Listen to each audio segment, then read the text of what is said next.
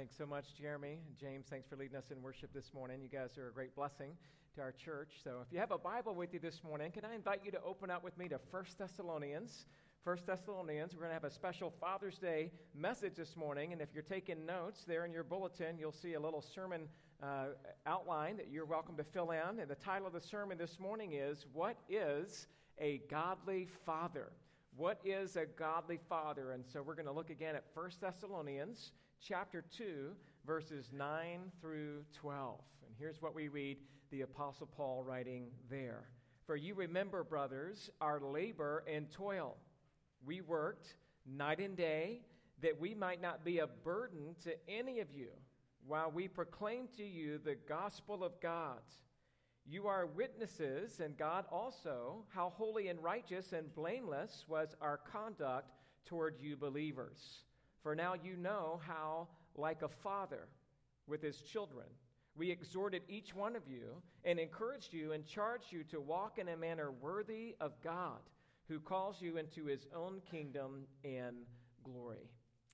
Father, we do bow our heads and our hearts before you this morning. We pray for insight into this text, that we could learn how to be faithful Christians, how to learn from the example of Paul and the other apostles, and how we could learn from this reference here to what it means to be like a father with his children. Lord, I pray for every dad here today that we would learn what it means, that we would exhort our children and encourage them and charge them to walk in a manner worthy of the gospel of God. And so thank you for the privilege it is to study your word together. And I pray that you would minister to each heart by your Spirit through your word in a way that would help us to be thankful for you and for our dads. And it's in Jesus' name we pray. Amen. Well, did you hear the small boy's definition about Father's Day? He said, it's just like Mother's Day, only you don't spend as much money. Speaking of money, there were 3 boys in the schoolyard who were bragging about who had the highest paid father. The first boy said, my dad scribbles a few words on a piece of paper, and he calls it a poem, and they give him $100. The second boy said, that's nothing. My dad scribbles a few words on a piece of paper, and he calls it a song, and they give him $1,000. The third boy said, my dad is even better than that. He scribbles a few words on a piece of paper, calls it a sermon, and it takes 6 to 8 men just to haul in all the money. Fathers are special, aren't they? We like to brag about our dads. And we are thankful for our dads. There's no one else like them. Here's what 3 kids had to say, bragging on their dads. The first kid said, my dad's so smart, he can talk for 1 hour on any subject. The second kid said, my dad's so smart, he can talk 2 hours on any subject. The third kid said, my dad's so smart, he can talk for 3 hours, and he doesn't even need a subject. So, my dad's better than your dad, right? It's the game that kids so often play. And why is that? Because fathers are special. Fathers are irreplaceable. Fathers have an incredible opportunity to have a lifelong impact on their children. And unfortunately, not all dads take that privilege and that responsibility seriously. Executives of a greeting card company decided to do something special for Mother's Day. They set up a table in a federal prison inviting inmates to send free cards to their mom. The lines were so long that they had to get more cards. Due to the success of that event, they decided to do the same thing on Father's Day, but this time, not one prisoner felt the need to send a card to his dad. In fact, when asked about it, many had no idea who their fathers were. Well, dads, I don't know about you this morning, but I want to be a godly dad. And I want my kids to know who I am, and I want to engage with them and encourage them and challenge them. I want to be a faithful father. And if you're here this morning, I'm sure that you too would say, you know what, I want to point my kids to Christ. I want to be a dad who makes a difference in their lives, and I influence my kids to make a difference for the cause of Christ in this world. I don't want to be a wimp, and I don't want to be lazy, and I don't want to be selfish. I want to be a dad who's involved, a dad who cares, and a dad who's growing in my duty as a father. And there's a great difference between a bonsai tree and a California redwood. A bonsai tree is a dwarf of a tree, no more than 4 to 6 inches in height, while a redwood can grow to a height of 367 feet and more than 22 feet in width. And I want to help dads move their families from raising bonsai trees to raising redwoods. Too many homes are spiritually and biblically skinny. We need more spiritually fat homes. We need more meat on the bones. And we need to get there by helping godly fathers grow in their love for Jesus Christ.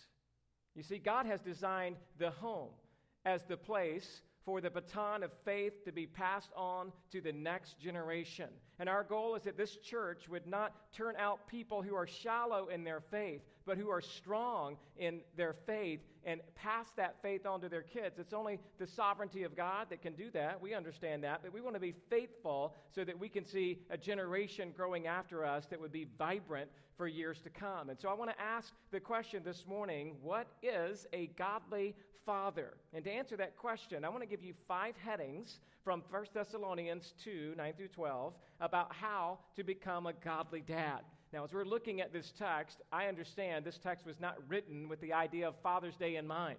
And there's a lot of general truths in this text. However, since verse 11 focuses on how like a father with his children is, I want to just take some of the general truths we see in 9 through 12, and let's just kind of apply some of that a little bit to how we all want to be, but especially dads this morning as godly dads. And so the first one is this, how to become a godly dad. Number 1, a godly father is a hard worker.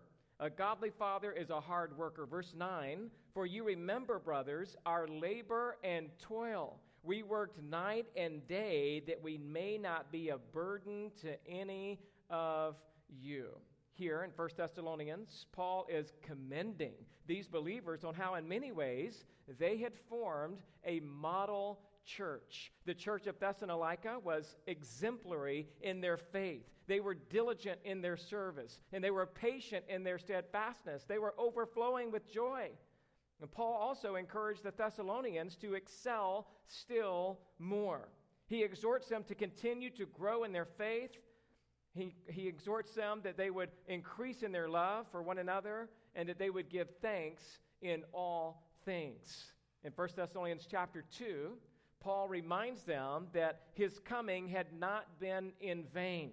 Paul had boldly proclaimed the gospel in their midst, and the Thessalonians had been approved by God. As believers, they were to live and please God, not man. And they were to seek the glory of God in all things.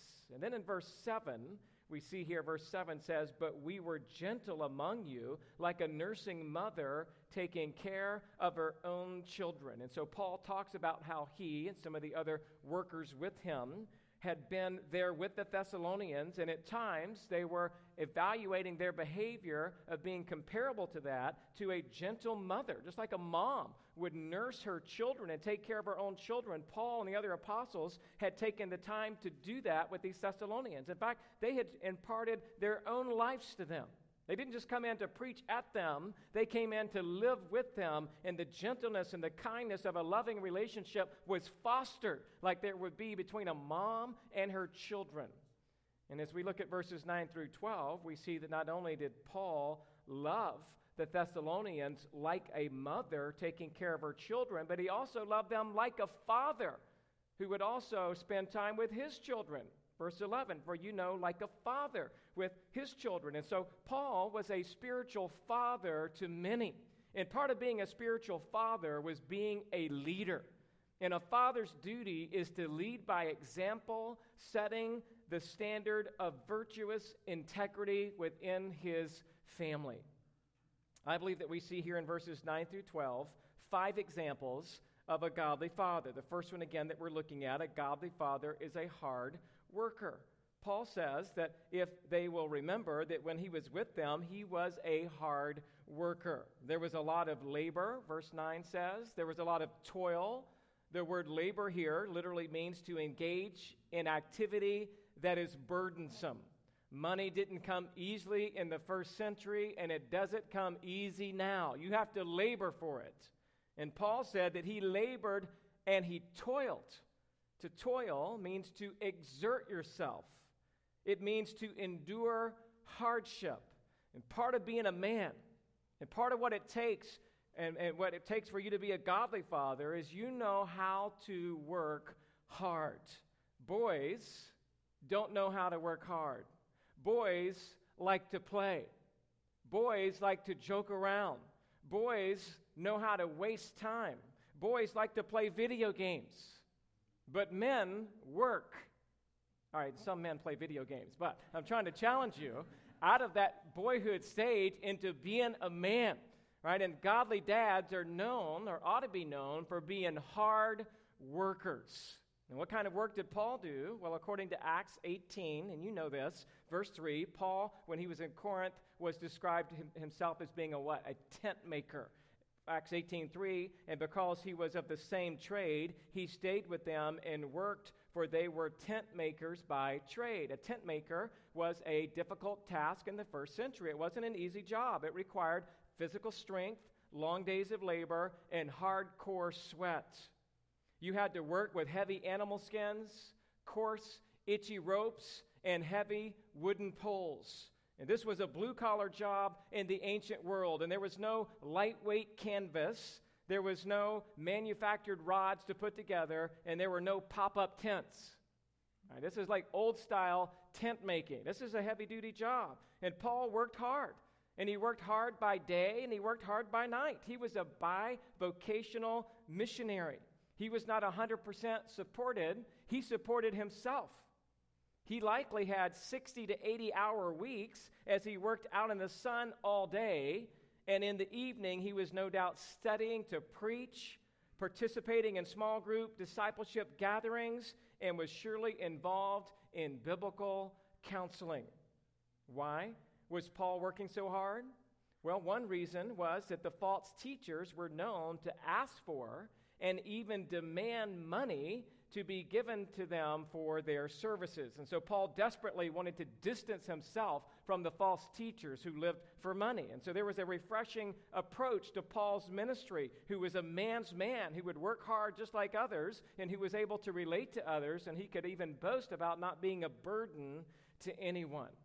Now, one of the best passages in the Bible that talks about working hard is actually in 2 Thessalonians. Why don't you turn over there with me? You're in 1 Thessalonians, but in 2 Thessalonians chapter 3, verses 6 through 14, this is probably the best passage in the Bible exhorting us all to be hard workers. 2 Thessalonians chapter 3, verse 6, now we commend you, brothers, in the name of our Lord Jesus Christ, that you keep away from any brother who is walking in idleness, not in accord with the tradition that you received from us. For you yourselves know how you ought to imitate us, because we were not idle when we were with you.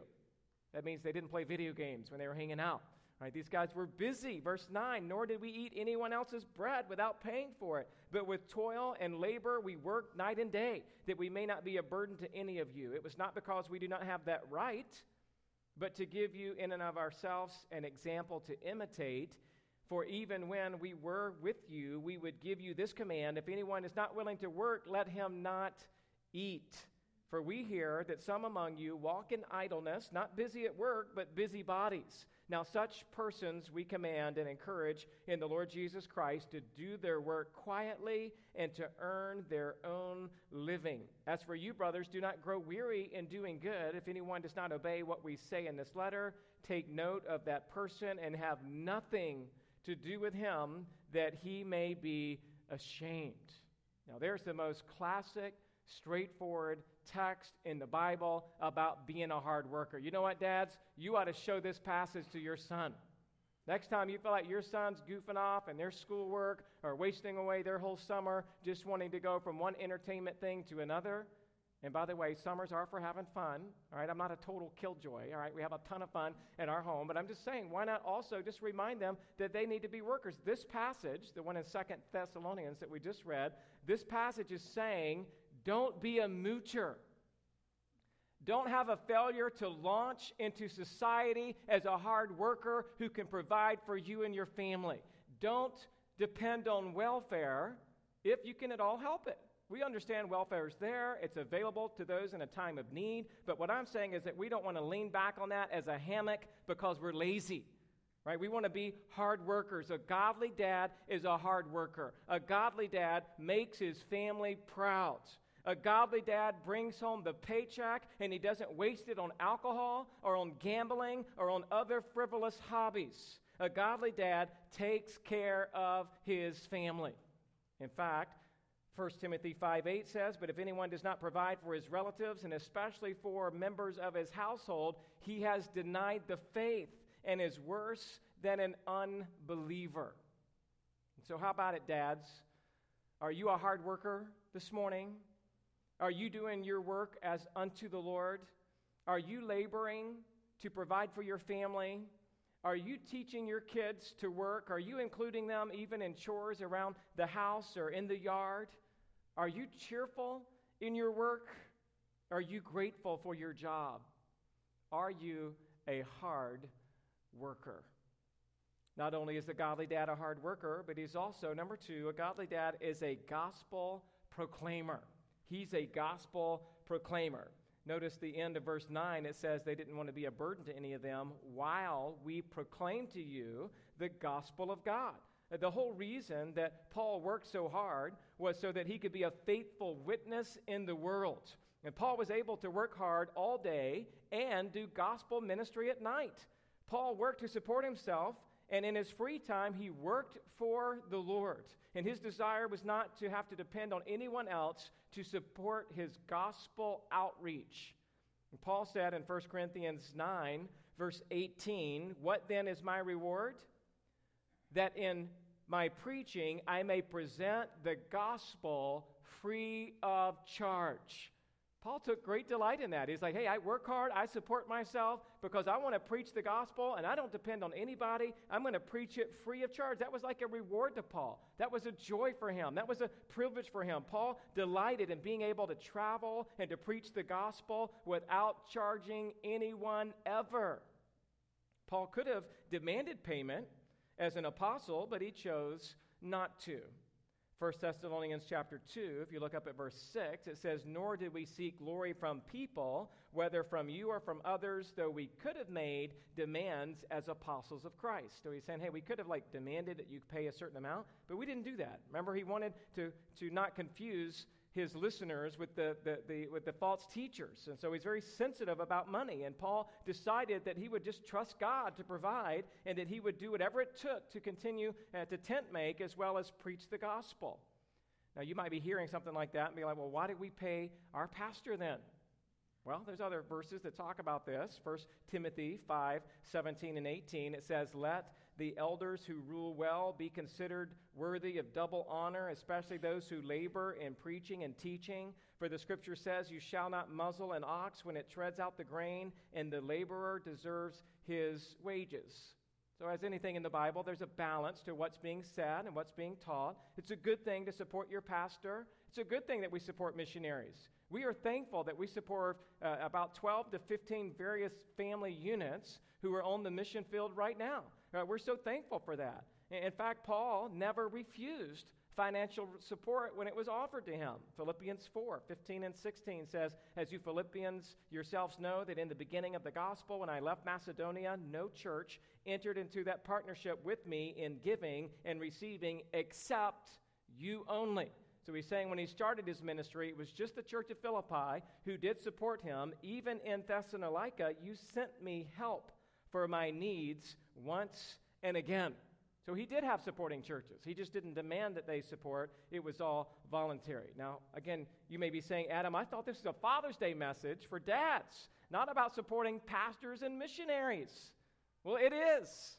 Did you know that that being a hardworking dad gives you a platform to make sure the proclamation of the gospel is going forth? When you are a hardworking dad, you're able to help your pastor and missionaries do the work of the gospel, and you're able to do it yourself. You are a missionary right where you live and right at your job. And if you're a hard worker in your job, then you're going to have an opportunity to proclaim the gospel. If you are lazy and undependable and shoddy in your work, then people will not respect you. And not only will they not respect you, they won't trust you, and they won't want to listen to you or be around you. But if you are a hard worker, people will take more of an interest in your success and be more likely to listen to what it is you have to say. Notice I didn't say to be rich. I just said to be a hard worker. It's not about how much you make. It's about how you go about your daily business. And I believe that part of being a godly dad is that you work hard and you proclaim the gospel with your life and when given opportunity with your words. And a godly dad seeks to be a witness at work. A godly dad seeks to proclaim the gospel with his life.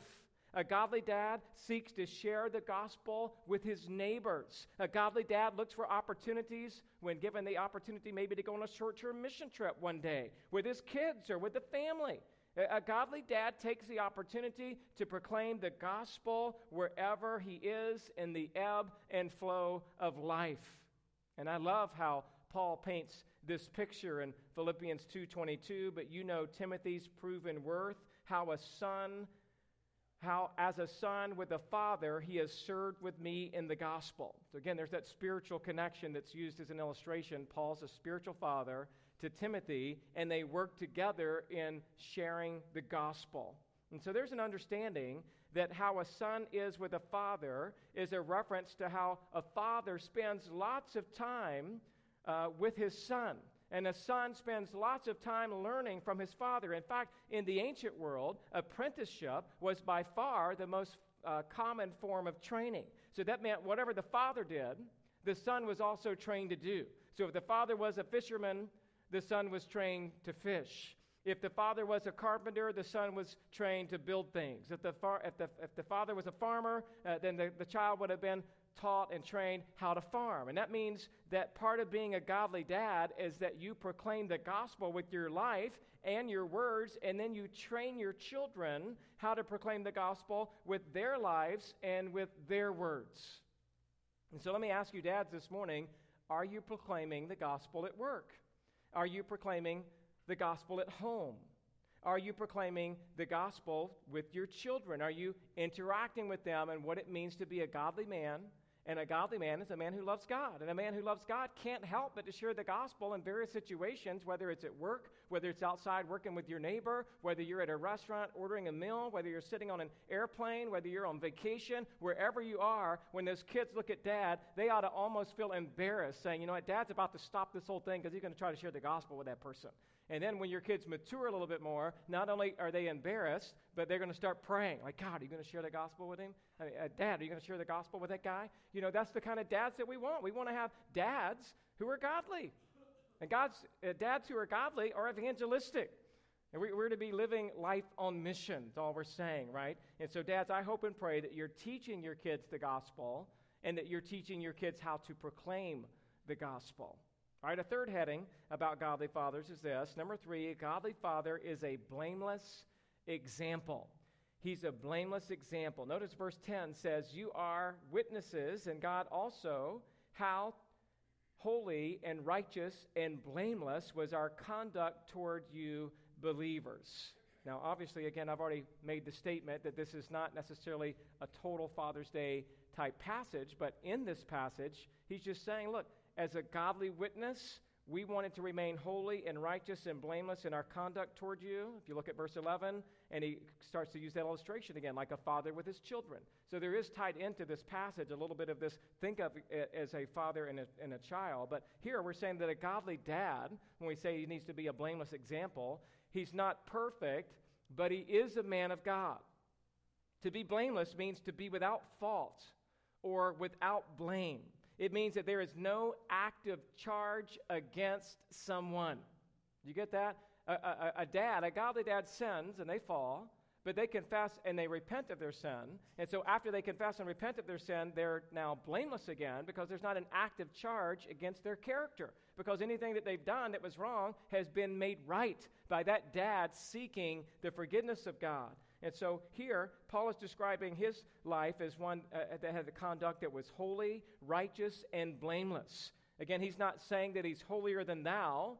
He's acknowledging what theologians refer to here as imputed righteousness. That even though Jesus says you are to be perfect, just as your heavenly Father is perfect, Matthew 5:48, we know that this is impossible. We are sinners, and all have sinned and fallen short of the glory of God. And the truth of the matter is that on our own and by our own efforts, we can't possibly be perfect as our heavenly Father is perfect.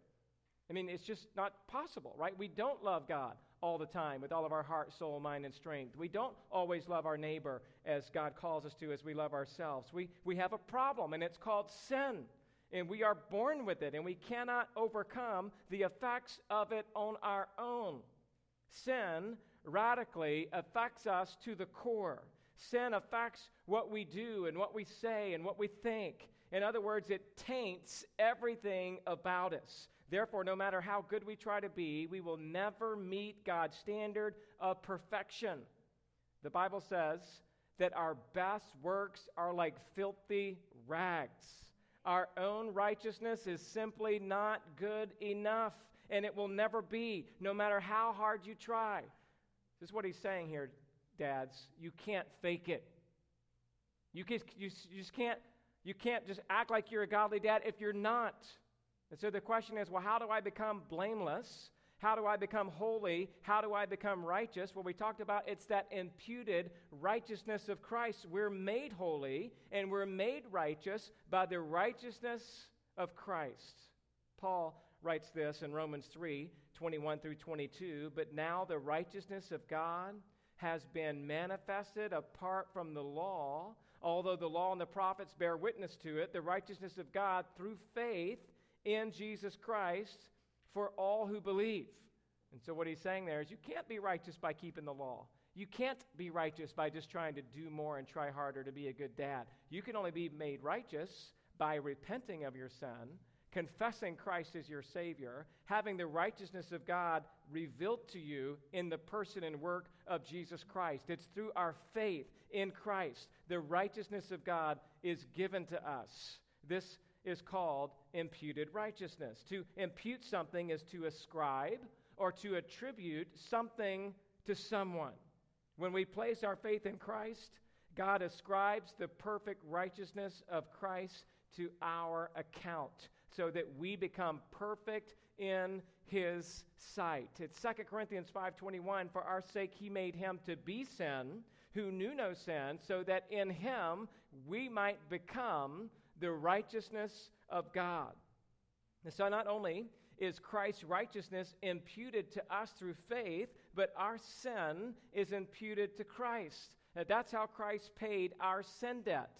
He had no sin in Himself, but our sin is imputed to Him so that as He suffers on the cross, He is suffering the just penalty that our sin deserves. And that's why Paul can say in verses like Galatians 2:20 that I have been crucified with Christ.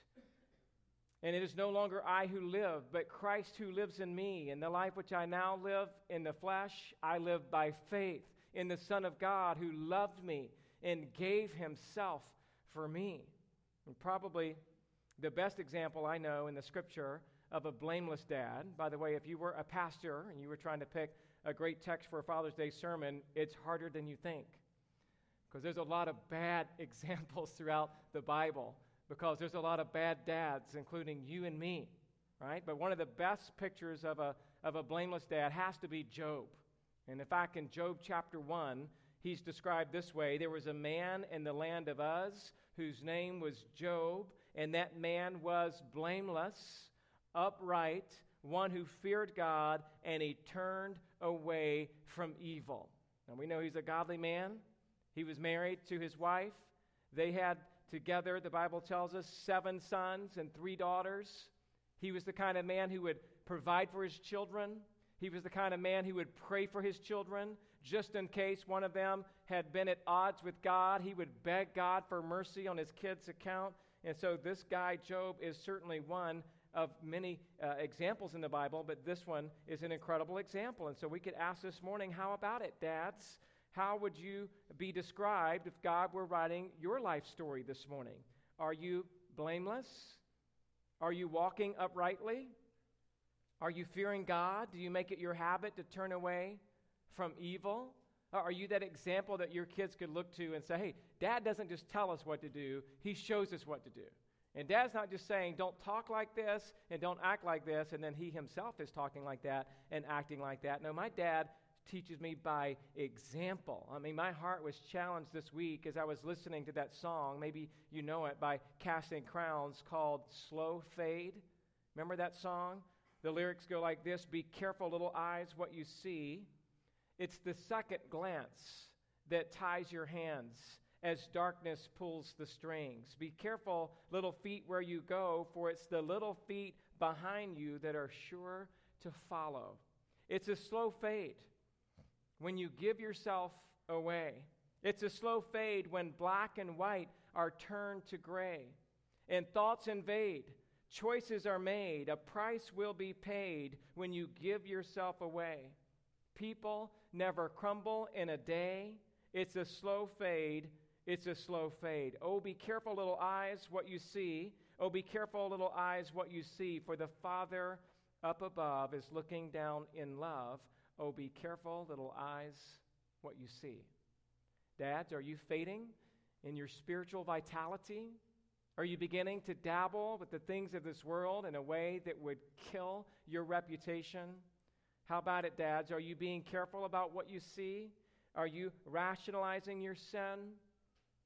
Be careful, little feet, where you go, for it's the little feet behind you that are sure to follow. My prayer would be that the men in this church would be pure.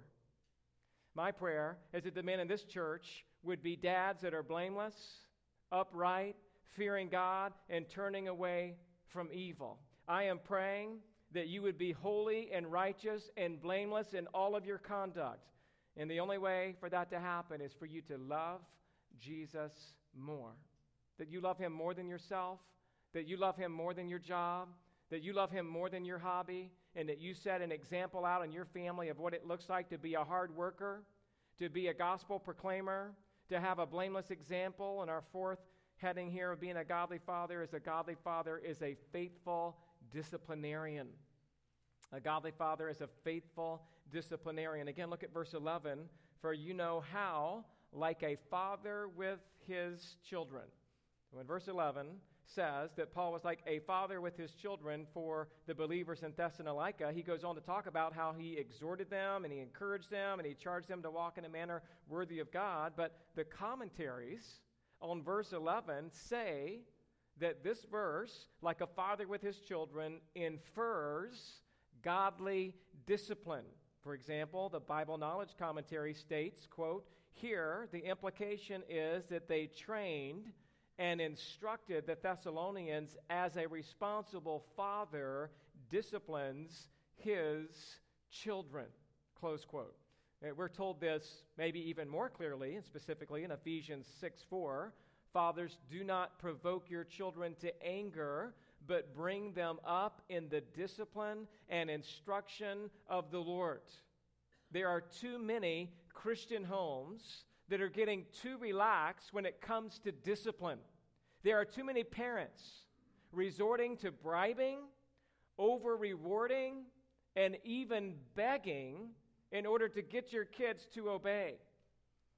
Now, dads are not to provoke their children to anger by being overprotective or by giving them too much freedom. You could provoke your child to anger by showing favoritism to some child while neglecting another.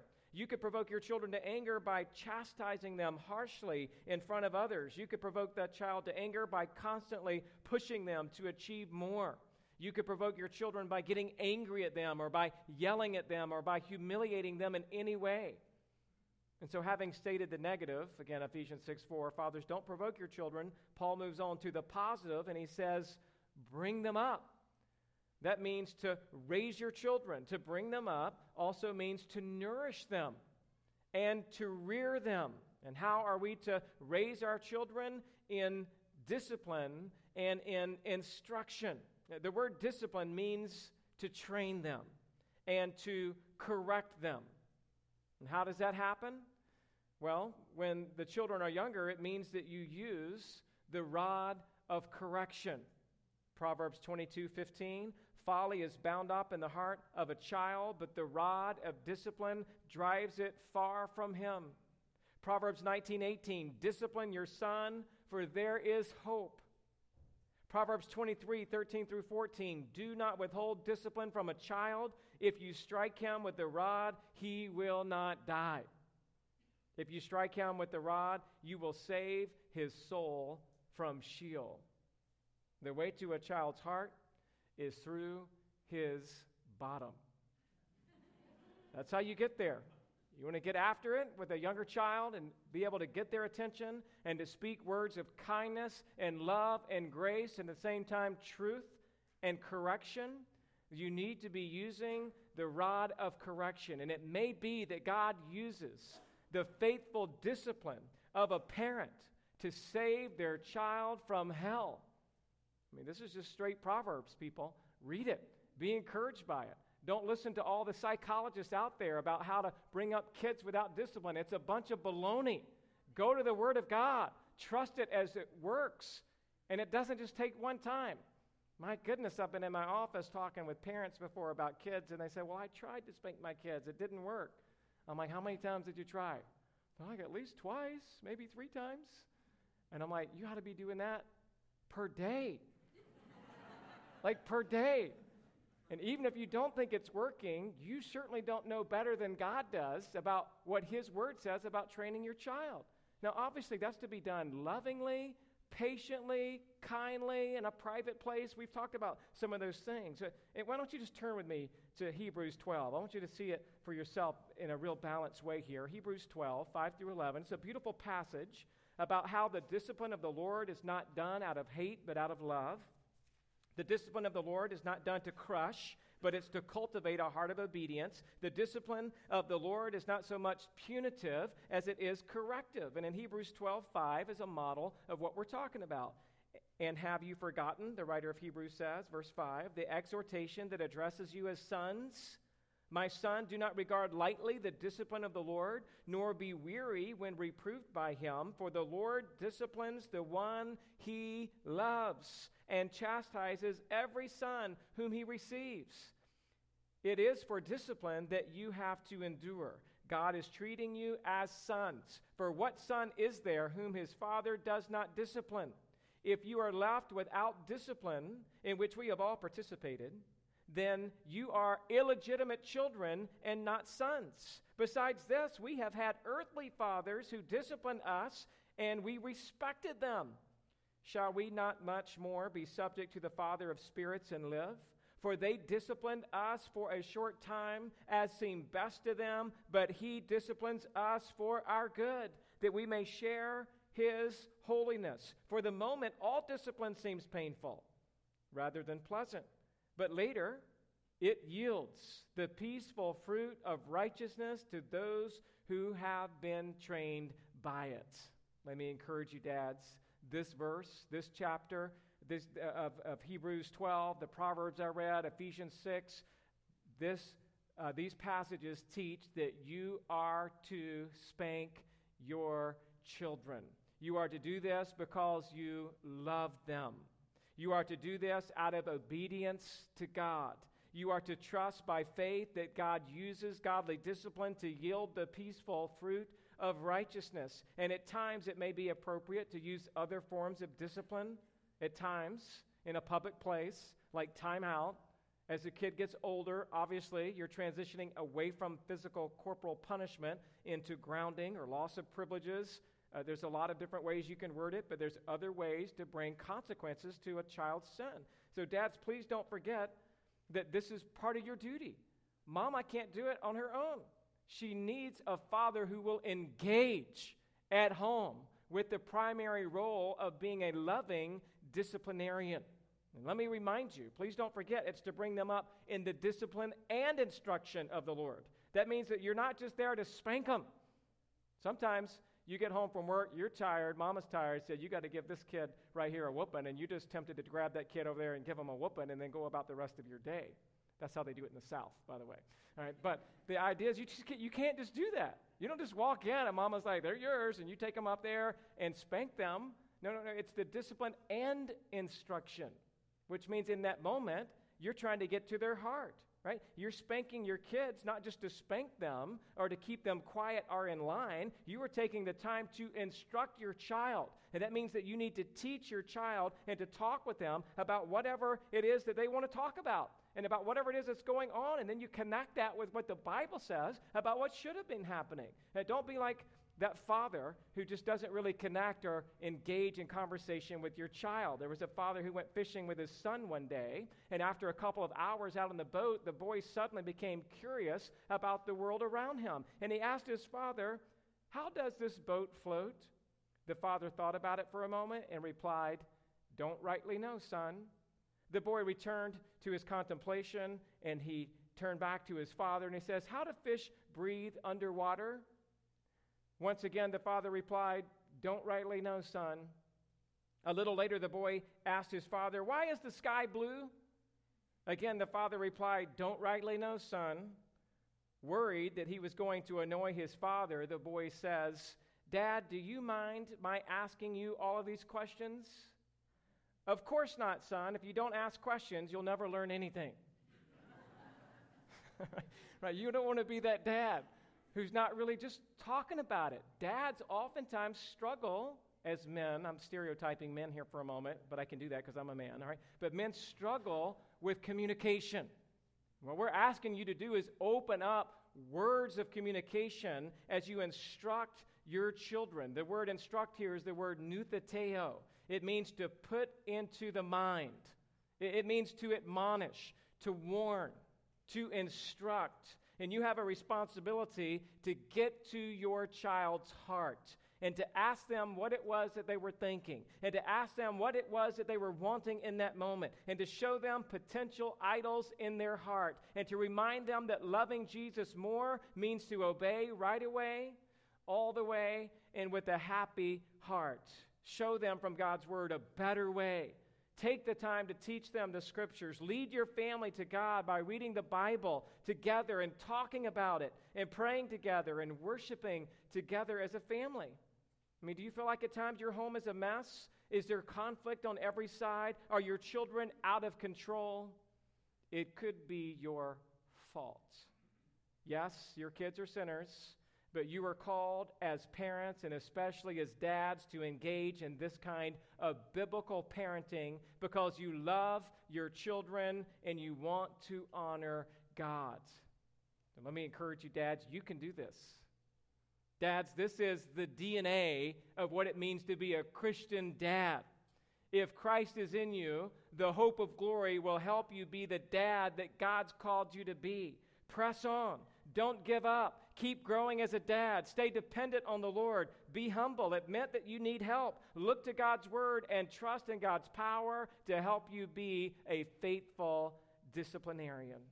The last description of a godly father that I want to give you from this passage is number 5. A godly father is a constant encourager. He is a constant encourager. Verse 12, we exhorted each one of you and encouraged you and charged you to walk in a manner worthy of God who calls you into his own kingdom and glory. Remember, Paul is saying, like a father with his children, we exhorted you and encouraged you and charged you to walk in a worthy manner. So dads are to exhort their children. This means to urge strongly. To exhort them means to beseech them or even to cheer them on. The word exhort literally means to call alongside.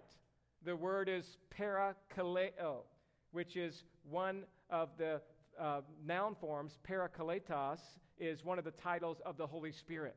Right? The Holy Spirit is our helper. The Holy Spirit is our paraclete. The Holy Spirit comes alongside of us to help us. And so as a dad, as you exhort your children, a father is to come alongside his father or his daughter and to help them honor God in their lives. It's telling them and helping them. It's teaching them and training them. It's instructing them and getting involved together with them. Just like you can't live the Christian life without the Holy Spirit's help, right? Jesus said, I will ask the Father, and he will give another helper to be with you forever, even the Spirit of truth. John 14:26, but the helper, the Holy Spirit, whom the Father will send in my name, will teach you all things and bring to your remembrance all that I've said to you. So that's part of your role as a dad. Not only are fathers to exhort their children, but you are to encourage them as well. To encourage your child means that you console them, that you cheer them up. It means that you are there for them on their worst day and you're listening. It means that you're aware of your child's ups and downs, that you're acquainted with their frustrations and their difficulties. And as a dad, you're aware of what's going on in your child's life, and you want to encourage them. You want to build them up with your words. You want to strengthen them with your prayers. You want to remind them of their identity in Christ. You want to give them a hug, and you want to pat them on the back, and you want to remind them that they can be an overcomer in Christ. We're reading something very similar in Ephesians 4, 1 through 3, when Paul says, I therefore, as a prisoner of the Lord, urge you to walk in a manner worthy of the calling to which you have been called, with all humility and gentleness, with patience, bearing with one another in love, eager to maintain the unity of the Spirit in the bond of peace. That's part of what it means to be an encourager. You're just all in it all the time. You're just involved as a dad. That's what dads do. We exhort, we encourage, and then it says, and to charge, which means to insist or to implore their children. This is what a spiritual father does with a spiritual child, so this also should be what an earthly father does with an earthly child, to help that child walk in a manner worthy of God. A child needs the gentleness of a mom and the strength of a dad. And dads are to always be kind, but a dad needs to light a fire under his kids. There's a lot of gentleness and nurturing that goes on, and that's good and faithful, and sometimes as a dad you can do that. But you also need to be the one who steps up, and you step in line, and you straighten your back, and you address your child in a kind, gracious, firm way. Dads, are you exhorting your kids to go after God? Are you there for them, encouraging them when they fail on hard times? Are you charging them and challenging them to raise themselves with God's help to that occasion? Are you leading a family in a way that your family is walking in a manner worthy of the gospel? Dads, I pray that God will give you the strength and the wisdom as you have the privilege of being a godly dad. There was a little boy and his father who were driving down a country road on a beautiful spring afternoon. Suddenly, out of nowhere, a bumblebee flew into the car through the window. And since the little boy was deathly allergic to the bee stings, he became petrified. His father quickly reached out, grabbed the bee, and squeezed it in his hand, and then he released it. But as soon as he let it go, the young son became frantic once again as it buzzed by the little boy. The father sensed the son's terror.